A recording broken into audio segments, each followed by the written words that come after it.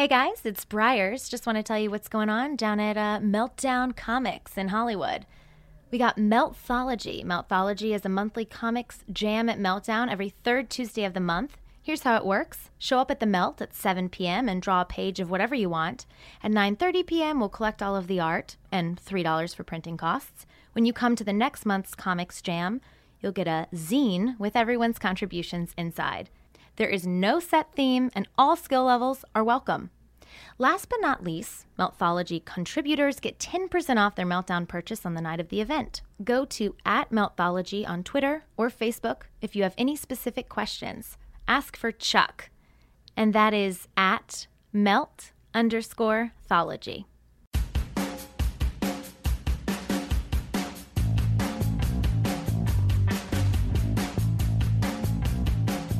Hello and welcome back to another episode of Pod Sequentialism. I am your host, Matt Kennedy.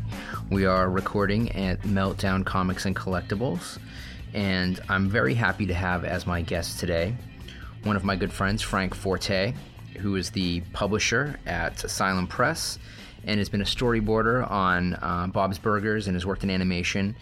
And I thought it'd be great to have somebody on, especially in contrast to last week where we had Ave Rose, who's been self-publishing for quite a long time, but someone who's more grounded in the kind of comic book fandom community and who has been publishing a lot of sequential work. And so without further ado, welcome to the show, Frank. Thanks for having me. Great to be here. Absolutely.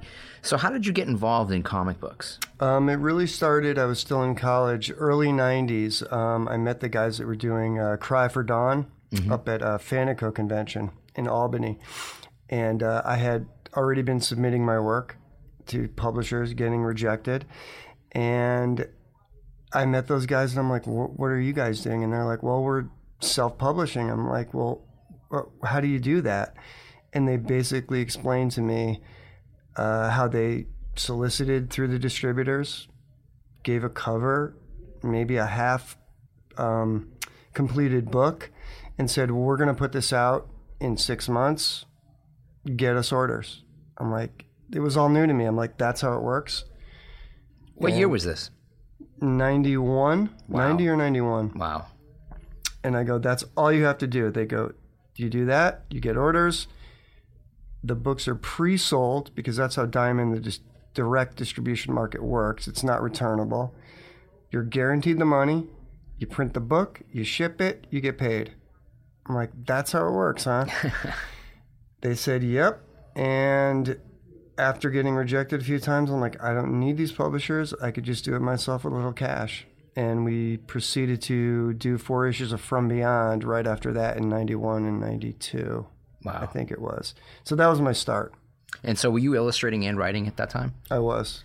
So the all-in, because we discuss things that no other program discusses. We get into, kind of the brass tacks of things, the money, what you were getting paid. I had Steve Bissett on the, I think the second show that we did, and I've known Steve since I was a teenager, and he was talking about page rates and things like that. Now those aren't in the model for self-publishing. No, they're really not. You're really just kind of working on spec until you sell the books, and then you kind of make a bulk rate. And if you're creators, you split it up. So it's always different. Depends on what you make. Mm-hmm. How much did it require to get that first issue out? I think it was only about a couple thousand for printing. And we were unknowns. Nobody knew who we were. It was me, Mike Bliss, Scott DeAngelis, and Al Columbia at the time. Mm-hmm. And we were all unknowns. And I think we got orders for like 5,000 or 6,000. Wow, 1991 numbers. Yep. And we were like, oh my God, that's so low, because we were expecting 20, 30. Cry for Dawn was doing 30 or 40,000. Faust was doing like 50 or 60,000. These are black and white adult books, mature readers. Mm-hmm. So we were like 6,000 for a black and white book. We're like, this is so lame. But in retrospect now, those are great numbers. Those are gold. So we did it, and I think we made $6,000 or something like that. But it was easier to make money. And then we just split it, and, it wasn't like we were getting rich or anything, but it was just the thrill of doing it, really. Yeah. Well, obviously that's sustained because you're still publishing. I am. And how many titles have you put out at this point? I think probably over 40 or 50 over the years. Fearless Dawn is probably the biggest one under Asylum Press, which I started in 1999. Vampire Versus was really popular in the 90s. Cry for Dawn did that one.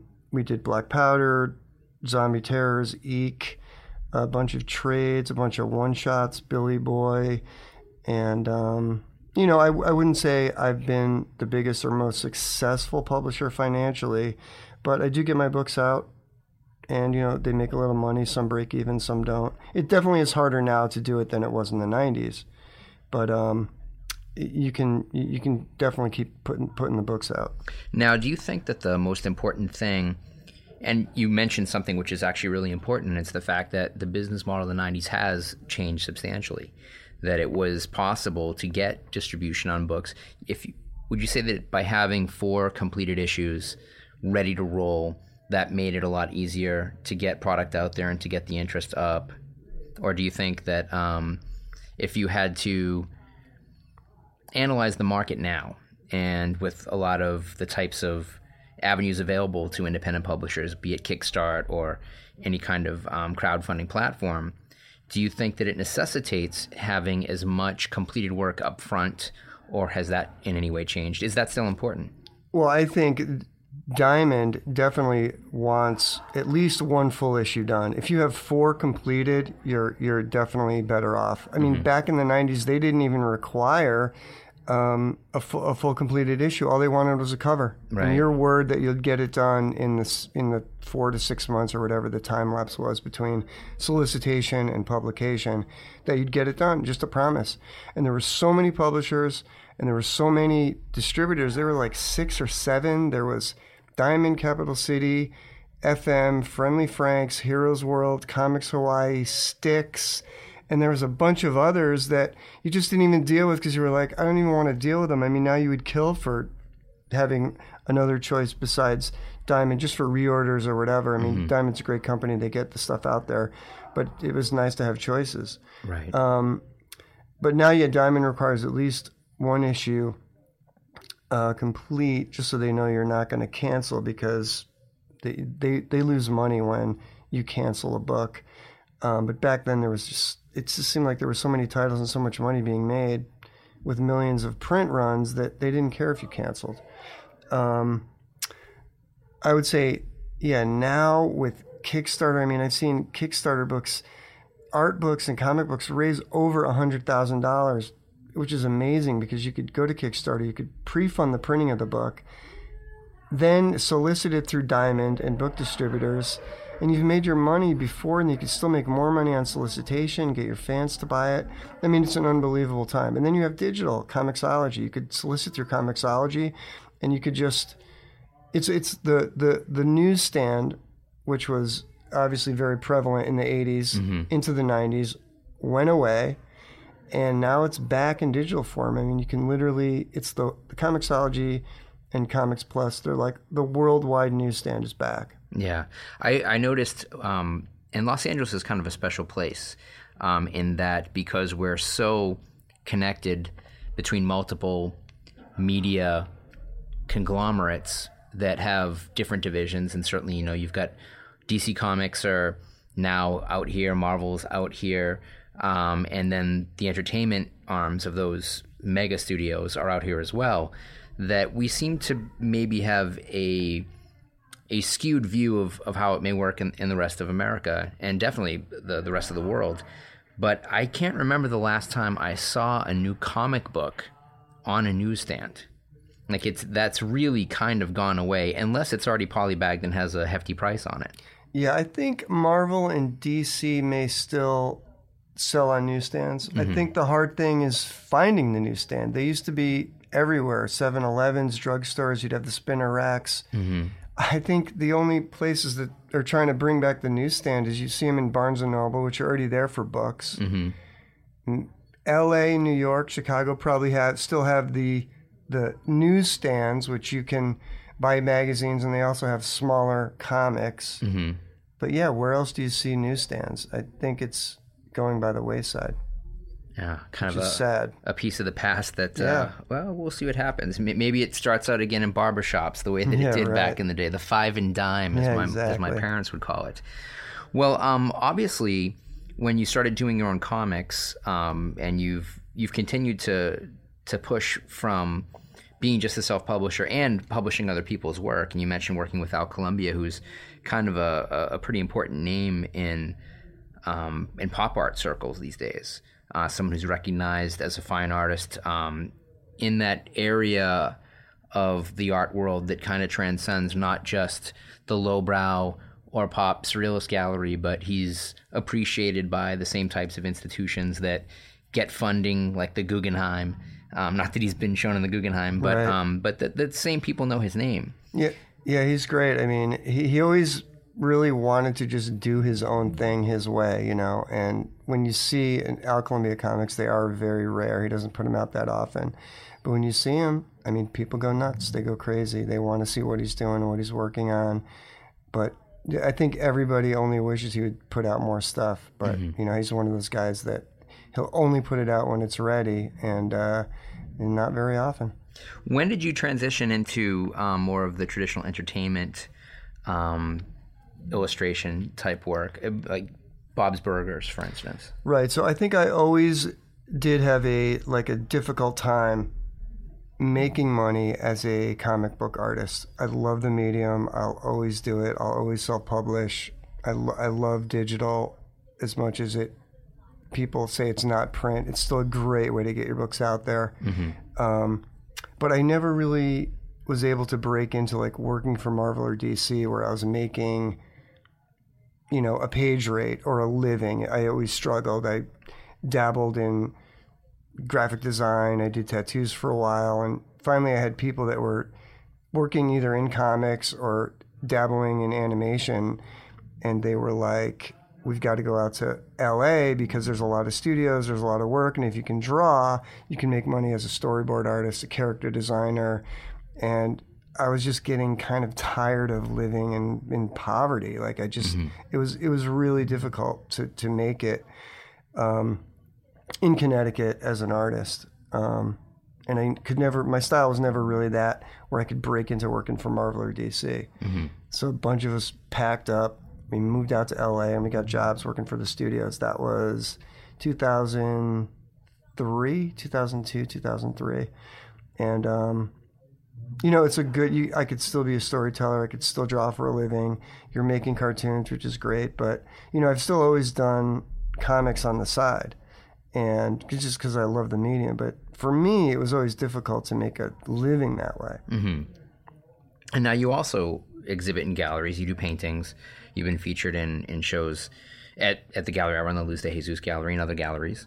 And the people who are buying your work are the same type of people that are buying, you know, the more highbrow accepted pop surrealist work. And I've noticed that certain, I'm not going to name collectors by name, I'm not sure how cool they'd be with being right. called out, but that because your painting style is so sort of grounded in a classic animation look, whether it's I've always seen it as kind of like a Max Fleischer type of thing. Sure. But that your understanding of that, and I didn't realize as long as I've known you that you'd actually worked with Al Columbia, and there is a similar idea in your work, but it's different work. Sure. Well, I think Al's one of those guys that always it would inspire you to do something or go in a certain direction, and I would be like trying to get work for Marvel or DC and drawing these superheroes, and he's like, you know, what are you drawing that stuff for? You know, go to the cartoony stuff. And I was doing something called Billy Boy at the time, which is very cartoony, and he would always push you in that direction, like, you know, be true to what you're really into and forget about working for hire. It's just he just felt it was just a waste, you know. So sure, being around him, you're inspired by what he does and what he's looking at, and we were always looking at Fleischer stuff and old Warner Brothers, and I was into Spumco and old cartoons, and we'd go to animation festivals, and we'd look at old newspaper comics, and I was looking at the pop surrealists of that time, like, you know, Robert Williams. This is like mid-'90s, late '90s, underground comics, and I think all those influences of animation, classic cartoons, classic comics, just the layout, and especially like the cartoon model sheets that you see from animation. I look at that stuff and I try to bring those raw drawings into my paintings. But I think with trying to do more fine art, sometimes you just get fed up with your day job. Yeah. I mean, it's good to make money, but you just kind of want to have something out there that's uniquely yours, that you did without anyone coming over your shoulder and giving you notes, telling you what to do, try this, try that, change this color. You just, at some point as an artist, you want to have something that's yours that you did. And I think that's what I get from doing the fine art paintings. It's just a way of saying, I just want to be passionate about bringing something to the canvas. And I'm using, basically all the influences things that I've liked and been inspired by over, 2.5 decades or whatever when I started looking at cartoons or longer. So, yeah, it's just it's an outlet, I feel. It's funny that a lot of people I know who do work in entertainment won't do commissions when it comes to their fine art because of the exact thing that you explained, that you feel like when you're collecting that paycheck. And I think that there's this grand romantic belief by a lot of people that you go to art school, you get your degree, and then, if you don't even think about the fact that you have to pay back the phenomenal, astronomical price tag that comes with most college educations these days, if you don't even have to think about that, let's say that you had a rich uncle who funded your college, right, that you're going to magically have your own studio and just start painting, and someone's going to show these paintings and they're going to sell. And in 25 to 30 years, you'll be the next Van Gogh, and your life is made. But of course, a life selecting the arts as a life choice is a very brave, daunting, and frequently unrewarding professional choice. And so, not wanting to once again kind of dip your toe back into letting people tell you what to do has become a very common way of doing business, I guess, that it could be easy money to do commissions. And I always tell my artists that if you're going to do commission work, to charge more than you would charge for gallery work. Sure.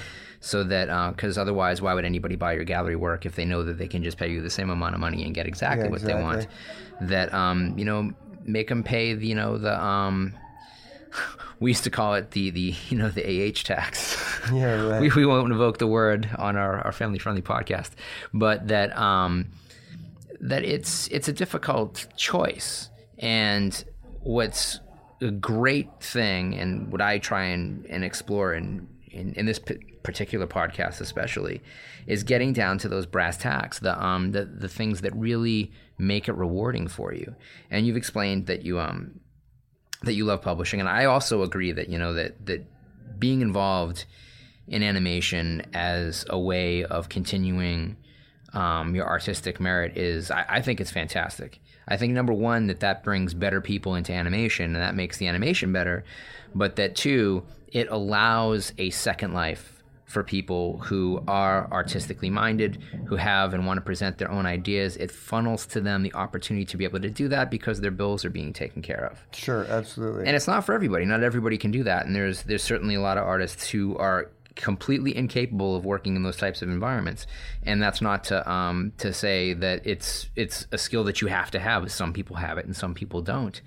So what do you think were the biggest influences upon you, and at what age did you feel like, I think this is something I really want to do? I mean, when we're kids, maybe we're 5 or 6 years old, and you might say something ridiculous like, I'm going to be a cowboy. And I'm not talking about the people who work on ranches. Yeah, right. I'm talking about the Clint Eastwood type of cowboy. But that at a certain point, as you feel an affinity for maybe a particular gift that you have, or you meet the right mentor who gives you direction, you have the right math teacher, whatever the case may be, what do you think it was? What was the defining moment in Frank Forte's life where you said, I think I'm going to do this? Yeah, I think from an early age, 5, 6, 7, I was inspired by, it was a steady diet of comic books, cartoons, and horror. And I think those three things, and the horror I couldn't get that much because my parents wouldn't let me watch it, but my grandmother had HBO. So I'd go over grandma's. 1979. At night, she'd go to bed, and no one locked anything back then. Yeah. And I was able to watch, R-rated horror movies. I remember when Preview, which was an early cable delivery service that used the regular broadcast signals, and you'd have to have a set-top box that would decode it. I remember waking up in the middle of the night and sneaking into the living room and turning it to channel 27, then 26, then 27, then 26 to catch that little moment before the signal scrambled again, because you'd always get some like bizarre, strange erotica. Yeah, it'd be a little flesh. I'm sure that the first time I saw Laura Gemser was probably on Preview. It was probably one of the Black Emanuel movies, and I'm sure that is somewhere in my head and has helped make me who I am today. Exactly. But I had an aunt too that had HBO, and I remember HBO. It's like the booby channels. It was great. But you'd get the great horror, and you'd get all the off the wall stuff. But I also remember that first day that the movies that we saw were not what I wanted to see, and they're all good films, but it was like Coal Miner's Daughter. Yeah. It was Brubaker, I think. Some were really bad, like the kind of benign. The Seduction with I forget who was in that, but you saw some brief nudie moments or some violence that was you'd see some gore, you'd hear the F word, and you were just like so thrilled. Yeah. So it's obviously this is, and I think a lot of people that are in our age group and that have kind of filtered towards doing what we do, I as a gallerist, you as a painter, an illustrator, a publisher, that there is this kind of holy or unholy trifecta of horror, comic books, and fine painting, animation, and painting too. There's probably 4, but you're right. There is. I think everybody kind of takes influences from different areas, and kind of puts it all together. And I think people that are either comic book artists or painting in the pop surrealist or new figurative style, they are influenced by all those things. Mm-hmm. And we're both from New England. Sure. I'm from Massachusetts, and you're from Connecticut. Sure. And of course, between us, in Rhode Island, Connecticut, and Massachusetts is the birth of the Teenage Mutant Ninja Turtles, right? Which became such a big deal right about the time I was turning 13. Yeah. And those guys have become somewhat important in your life as well. Sure. So Kevin Eastman and I would go up after Kevin Eastman made it with the Teenage Mutant Ninja Turtles. Most people know he founded Tundra, which was a independent publishing company that was in Northampton, Mass. It survived 3 or 4 years before it finally shut down. Mm-hmm. But it was a really great place to be at the time, because I think Kevin bought or rented this factory. And in this factory were all these artist studios, and everybody just went up there and hung out. People had their own rooms. And it was really like this thriving artist community. It was really great to be a part of it. And when it ultimately shut down, it was just really depressing for a lot of people around there. And then plus, he opened up the Words and Pictures Museum. So you'd go to Northampton, you had Tundra. Northampton's this great, young, thriving college town in the hills of Massachusetts. Almost near New York, really. Buffalo, New York, not New York City. Yeah, it's right. It's northwestern Mass. Right, close to western, upstate New York, right. Further past Springfield even, I believe. And, they'd have these great exhibits at Words and Pictures, and you'd see all this old Kirby stuff that Kevin Eastman had in his collection, and it was great. And then, so the connection being Kevin Eastman buys heavy metal when it was ultimately going to go out of production. National Lampoon didn't want it. They were going to have it die. Kevin buys it and saves it. And over the years, I've had a couple stories here and there. And a few years ago, he asked me at Comic-Con if I would like to guest edit an issue. Mm-hmm. I mean, I was thrilled. I'm like, you really guest edit an issue of heavy metal? Especially, when you go back and look at the classic era, from 1979 or 78, I guess, right? Something like that, 78. And you're talking about the magazine that exposed H.R. Giger to most Sure. of America, that definitely introduced Mobius, that definitely introduced Milo Manara. Liberatore, and all those guys. yeah. Pepe Moreno, I mean. Did I tell you Pepe Moreno came to the Coaster Show last year? Oh, he did? And he introduced himself, and I'm like, Rebel. You know, like I bought the issue of Heavy Metal on the newsstand that had the first Rebel. And of course, he's gone off into entertainment too. He has, yeah, right. He's done like video games and Yep. But I talked to him recently. We're trying to get him to put some of his unpublished work into heavy metal. So great. And he wants to get back into comics. Like, he really loves the medium. Yeah. And he also had expressed interest in doing some more like actual exhibition work too. And I thought it's Fine art stuff. Yeah, that it makes awesome. sense, you know, that first wave, what became lowbrow, what became ultimately pop surrealism, and you can argue now that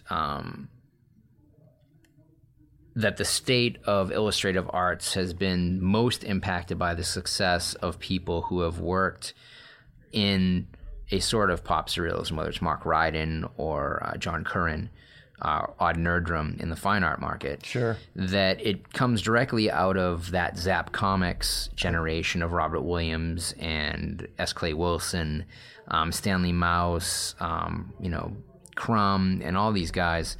Gilbert Shelton. I mean, we could go on. Everybody that worked at, Spain Rodriguez. Sure. That it would make sense to me that since the natural hereditary successor to Zap Comics was really the Metal Hurlant, the French original version of heavy metal, and that it took these really far out guys that had been doing very similar work. Guido Krapax had been doing such groundbreaking S&M centric illustration going back to the early 60s.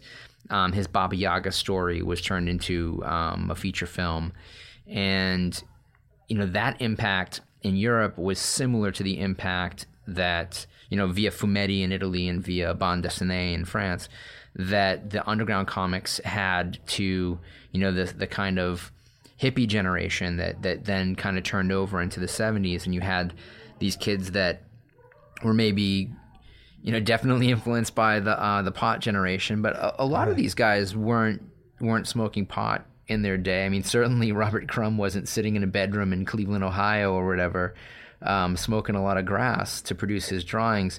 I don't know that I can say the same for S. Clay Wilson. Yeah, right. But that it makes sense that would be really ripe for rediscovery in a fine art environment. That those guys, I mean, already Mobius is a museum exhibiting artist in France, was hugely successful before he passed away. His illustrations were going for what I think American comic art fans would think were inordinately high prices, but there was always the respect for sequential art in Europe that did not exist in the United States until, I mean, quite honestly, the rediscovery of the independent comic, the type of stuff that Out Columbia was doing, the type of stuff that was being done by Raw, the stuff that was being really championed in the pages of the Comics Journal. And I'm kind of, I have sort of a split opinion on this, that in the one hand, I'm really happy that the Comics Journal became such a central focus for independent creators telling independent stories, but I also really felt like they've always been very dismissive of superhero comics, and I think they absolutely have. If you're not Grant Morrison, you don't get covered for writing superhero comics in the Comics Journal at all. Right. It's like they pretend that 85% of the comic industry doesn't exist, and I mean, there's reasons to get upset about that now, but certainly I think when Gary Groth was running the Comics Journal and he embraced having Gil Kane interview Robert Crumb, like really crossing these two worlds, that it opened up a perception and a respect for the older generation of superhero art illustrators, but it was very dismissive of the second and third wave. Like, there wasn't a whole lot of love for Neil Adams, for John Buscema, for Marshall Rogers even, really, in the Comics Journal, even though I think anybody who was a legitimate comics historian who had a love for the game, shall we say, would have to think of these guys in terms above even people like George Perez and John Byrne, who I think are amazing and were probably the two core artists in the majority of my childhood. That if you weren't Jack Kirby and you weren't Steve Ditko and you weren't with EC Comics, it just they were very dismissive of the later generations. Yeah, it's weird. I think Gary Groth always just wanted to present people with different creators that normally did not get any kind of mainstream press. Mainstream, I guess, being Wizard or I don't even know. Pre-Wizard, but like Comic Buyer's Guide. Yeah. He just wanted Amazing Heroes, I guess, would have been one of the bigger publications. Comic Scene was before that. Yeah. Comic Scene was great. That was Steranko's publication. Oh, was it? The great thing about that is every other page of that was an advertisement for some David Hamilton or like erotic photo book. And sometimes the woman at the grocery store would sell it to me, and sometimes she wouldn't. It depended on who was on the cover. Right. If there was, if it was Michael Keaton in a Batman costume, I could buy it. If it was Sybil Danning, there's no way that magazine was leaving in my brown paper bag. Right. But that really, I think, was maybe the first publication to side-by-side feature what was commonly considered fine art by way of the art photography with comic book stuff. Like right there in the same magazine. Yeah, back to the fine art thing. I think that it is strange that only till recently did Silver Age covers, Silver Age interior pages start fetching prices like $10,000, $15,000, $20,000. I mean, in the 80s, they you could buy those pages for like $20, $30. I mean, Frank Miller pages were $20. I mean, it's... A friend of mine said he bought a Fantastic Four page. No, it was an X-Men page from X-Men number 102 for $25. I think it's worth about $16,000 now. Dave Cockrum page. It's a Dave Cockrum page. Yeah. And I don't know, was there something funky going on with art dealers buying and then selling and then upping the prices? It's great that stuff hangs in galleries, but the prices are crazy. Robert Crumb, he always fetched more than the normal person for his and more than Jack Kirby by leaps and bounds the whole way down the line. So he was always considered, his pages were always considered fine art, but those other pages, they were just considered trash by art dealers. Yeah. But it's good that it gets respect. I mean, comic books definitely have gotten more respect than they ever have. I mean, in the 80s, you read comic books, like girls wouldn't talk to you. It was like ridiculous. Yeah. You had to hide it. And now it's like everybody reads comics. Yeah. A couple weeks ago, we had on the show Satine Phoenix, who's a female comic artist and has dabbled in fine art as well. And she's also been kickstarting her own projects. And she talked about the fact, because I asked her, I was like, well, what's it like being a woman in this kind of man's world? And especially because she was a game master. She was playing Dungeons & Dragons. And I can tell you, when I was 12 years old, that there weren't a lot of girls playing Dungeons & Dragons. Yeah, right. But she corrected me. She was like, well, no, they did.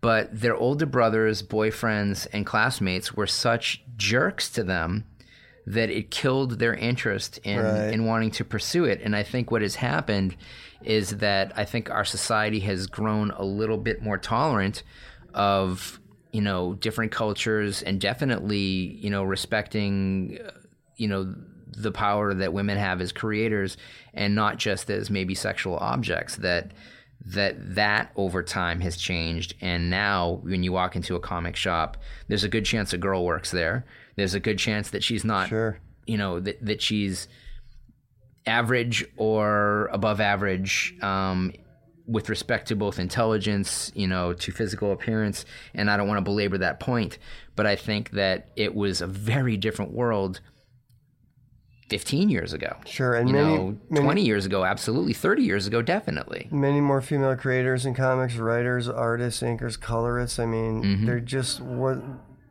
female comic book creators in the 80s, they'd be limited to like coloring. I mean, Michelle Wrightson, Louise Simonson, it was inkers and colorists. There was, of course, the great Marie Severin. Marie Severin, right? Everybody points to her. Sure. Wendy Fior was at Charlton. I mean, there were a few, but I mean, Wendy Peenies were very rare. Oh, right. Yeah, exactly. Totally. Writing, absolutely. illustrating her own comics. But now there's, with the web comics, And I mean, Kickstarter, if you want to touch on that point, I think for any independent publisher or comics creator, Kickstarter is a great way to get your stuff out there, raise some money, and do a printing. Before, we just have to save up the money. There was no, you couldn't, I'm sure you could go to independent people that had money or family, but Kickstarter, I mean, if you can raise $1,000 or $2,000, that's great. $5,000, great. But I mean, you just look at the comic books. There's people raising over $100,000 for graphic novels, and some of these people, they're not major creators. They're not like people that work for Marvel and DC. They're indie people that have made a name for themselves on the web, on their own, with the webcomic, with social media, and their fans are coming together and helping fund a comic. That just was not possible 20 years ago. Yeah. It's great. 20 years ago, it wasn't possible 5 years ago. Yeah. But our guest next week is going to be Christopher Ulrich, fine artist, amazing guy. And he was one of the first people to actually kickstart an exhibition. And he was, kind of demonized for it. Yeah. That people are like, how dare you ask me for money to do this show? Such a thing? And how dare you? Now studios are doing it. And I remember in the Hollywood thing, studios, when Kickstarter came out, the agents would say, oh, no, don't Kickstart. Of course, because the studios didn't want you to have that power. Yeah. They want to be in control. And now, when celebrities started doing it, everyone started doing it. You can't stop it, really. But, and back to Chris Ulrich real quick, I'm also heavy metal. I'm guest editing issue 277, which hits the stands in October, and we have a feature article on Christopher Ulrich. He's one of the artists featured in the Artist Gallery. He's the Artist Studio. Skinner is the Artist Gallery. So I think heavy metal, of course, as you know, changed hands recently. Kevin's still involved. Jeff Krelitz is one of the new co-owners of it, and they're trying to bring different types of artists, different types of creators. They want to bring more fine art, pop surrealist type people in there, concept artists. Grant Morrison's going to be the new editor-in-chief. Yeah, I spoke with Grant at Comic-Con this year, right next to your table. I mean, I think it's going to be another amazing time for heavy metal, like a rebirth and a golden age. Could be. Yeah. Could be. So it's great to have always to have a sort of hybrid that connects the things that we would be interested in anyways.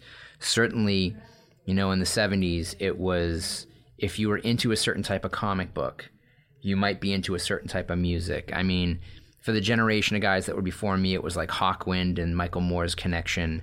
And then it was, the Frank Frazetta covers to, Molly Hatchet albums. Yeah, I always wish Molly Hatchet were a better band. Yeah, right. You'd look at those amazing Frank Frazetta covers, you'd be like, oh, I really wish this was heavier. They had some good tunes. They did have some good tunes, absolutely. I'm not going to hate Southern on Molly rock, Hatchet. heavy Southern, Yeah. But certainly the Michael Whalen Elric covers that were on Sirith Ungol's albums. And he did those Lovecraft covers back then. Yeah, which were being republished by Bantam and I think Del Rey. And those great wraparound covers that were all kind of similar.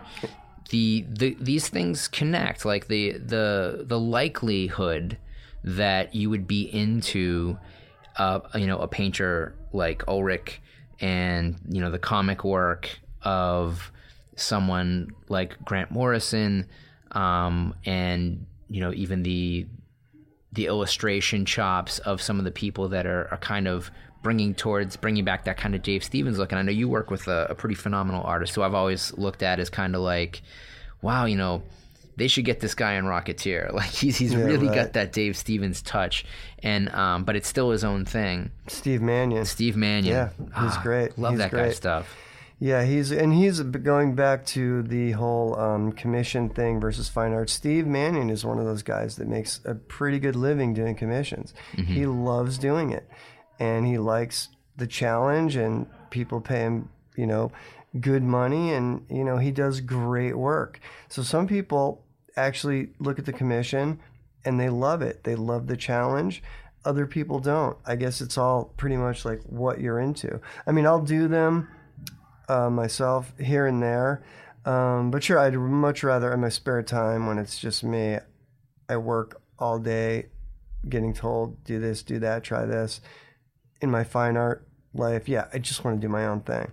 Well, talk to me a little bit more now about conventions, because I think this is something that, and I imagine, in my head, that when people see the guests that I bring on, and that I do seem to have a focus on getting a little bit behind the scenes, where do you think the importance is to conventions? I mean, obviously, it's integral to an independent publisher, but how do you select? Like, which conventions do you think are the conventions that you have to do? Which are the conventions that, you feel like, oh, I'm really taking a chance if I travel out here and I haul all my goods, and if I don't sell anything? For a while, there were people that would be only doing a couple shows a year. Like, maybe they'll do San Diego Comic-Con and then they'll do Ape.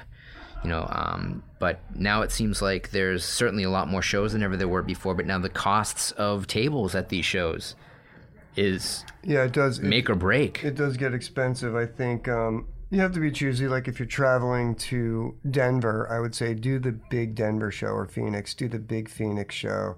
Seattle, do the Emerald City Con. But if you're going to do smaller cons and you're traveling across the country or taking a chance, do the smaller cons that are local near you that you could drive to. Mm-hmm. But I think if you're an indie creator starting out, you really need to do as many of those conventions as you can. I mean, Cry for Dawn, those guys did every convention they could.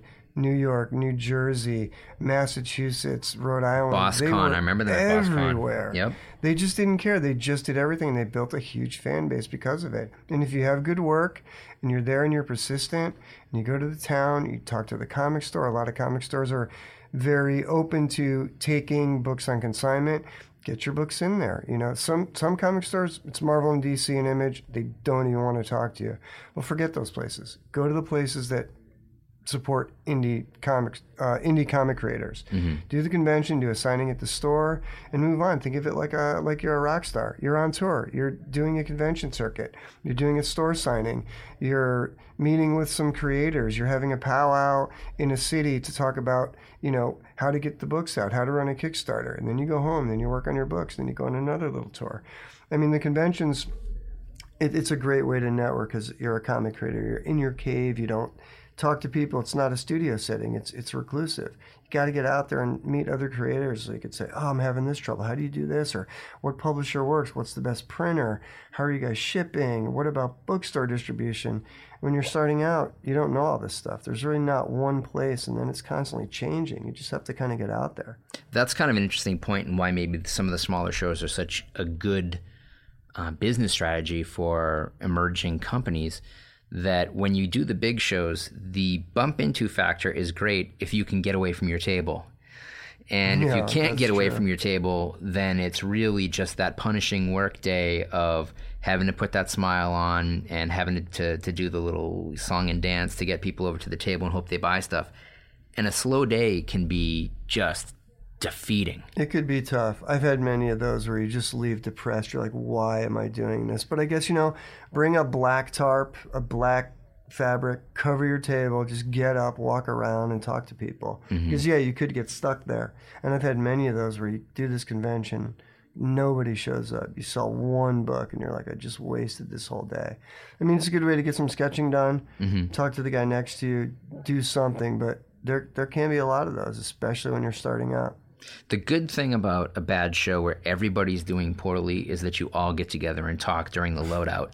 You all get to kind of sit there and kvetch about it a little bit and be like, oh my God, this was the worst show since. This is terrible. And then you'll name the last bad show, and then everybody's like, oh, but I'm really looking forward to this other thing, and it could be a show that you're unaware of. Like, well, how'd you do last year? Oh, we did pretty well. You'd probably do really well. True. Hey, you know what? We might have some table space. Do you guys want to buy a bigger booth? And then you start like these great kind of business friendships with people who are just like you that, you can start sharing costs. You talk about going on tour. I remember back in the late 90s, seeing the guys that would split from Image, like, the Top Cow guys before they were kind of Top Cow, right. Like kind of pooling resources and getting together under one banner to really kind of make a bigger impact. And they realized that having a bigger presence was better for everybody, under that umbrella. Sure, absolutely. And it's especially true of independent guys. Although I've heard some stories, I won't name names, about certain comic book professionals who, if left unchecked, will completely banner off the next 3 tables next to them until somebody says something about it. That is true. That does happen. Yeah, and as an indie guy, sure, you can't be afraid to step up and talk to the promoter and be like, hey, these guys ripped off our tables. But yeah, that does happen. What was I going to say? And then the whole self-publishing thing too, you know, and it isn't for everyone. Someone could get into it. They do it for a while, and they're like, "I'm printing, I'm shipping books, I'm storing books. I don't want to do this. Yeah. I just want to draw comics." Well, if it's good enough, you may get picked up by an indie publisher. There's indie publishers smaller than Fantagraphics that will take you on. You could just go digital. You could do it yourself through Comixology.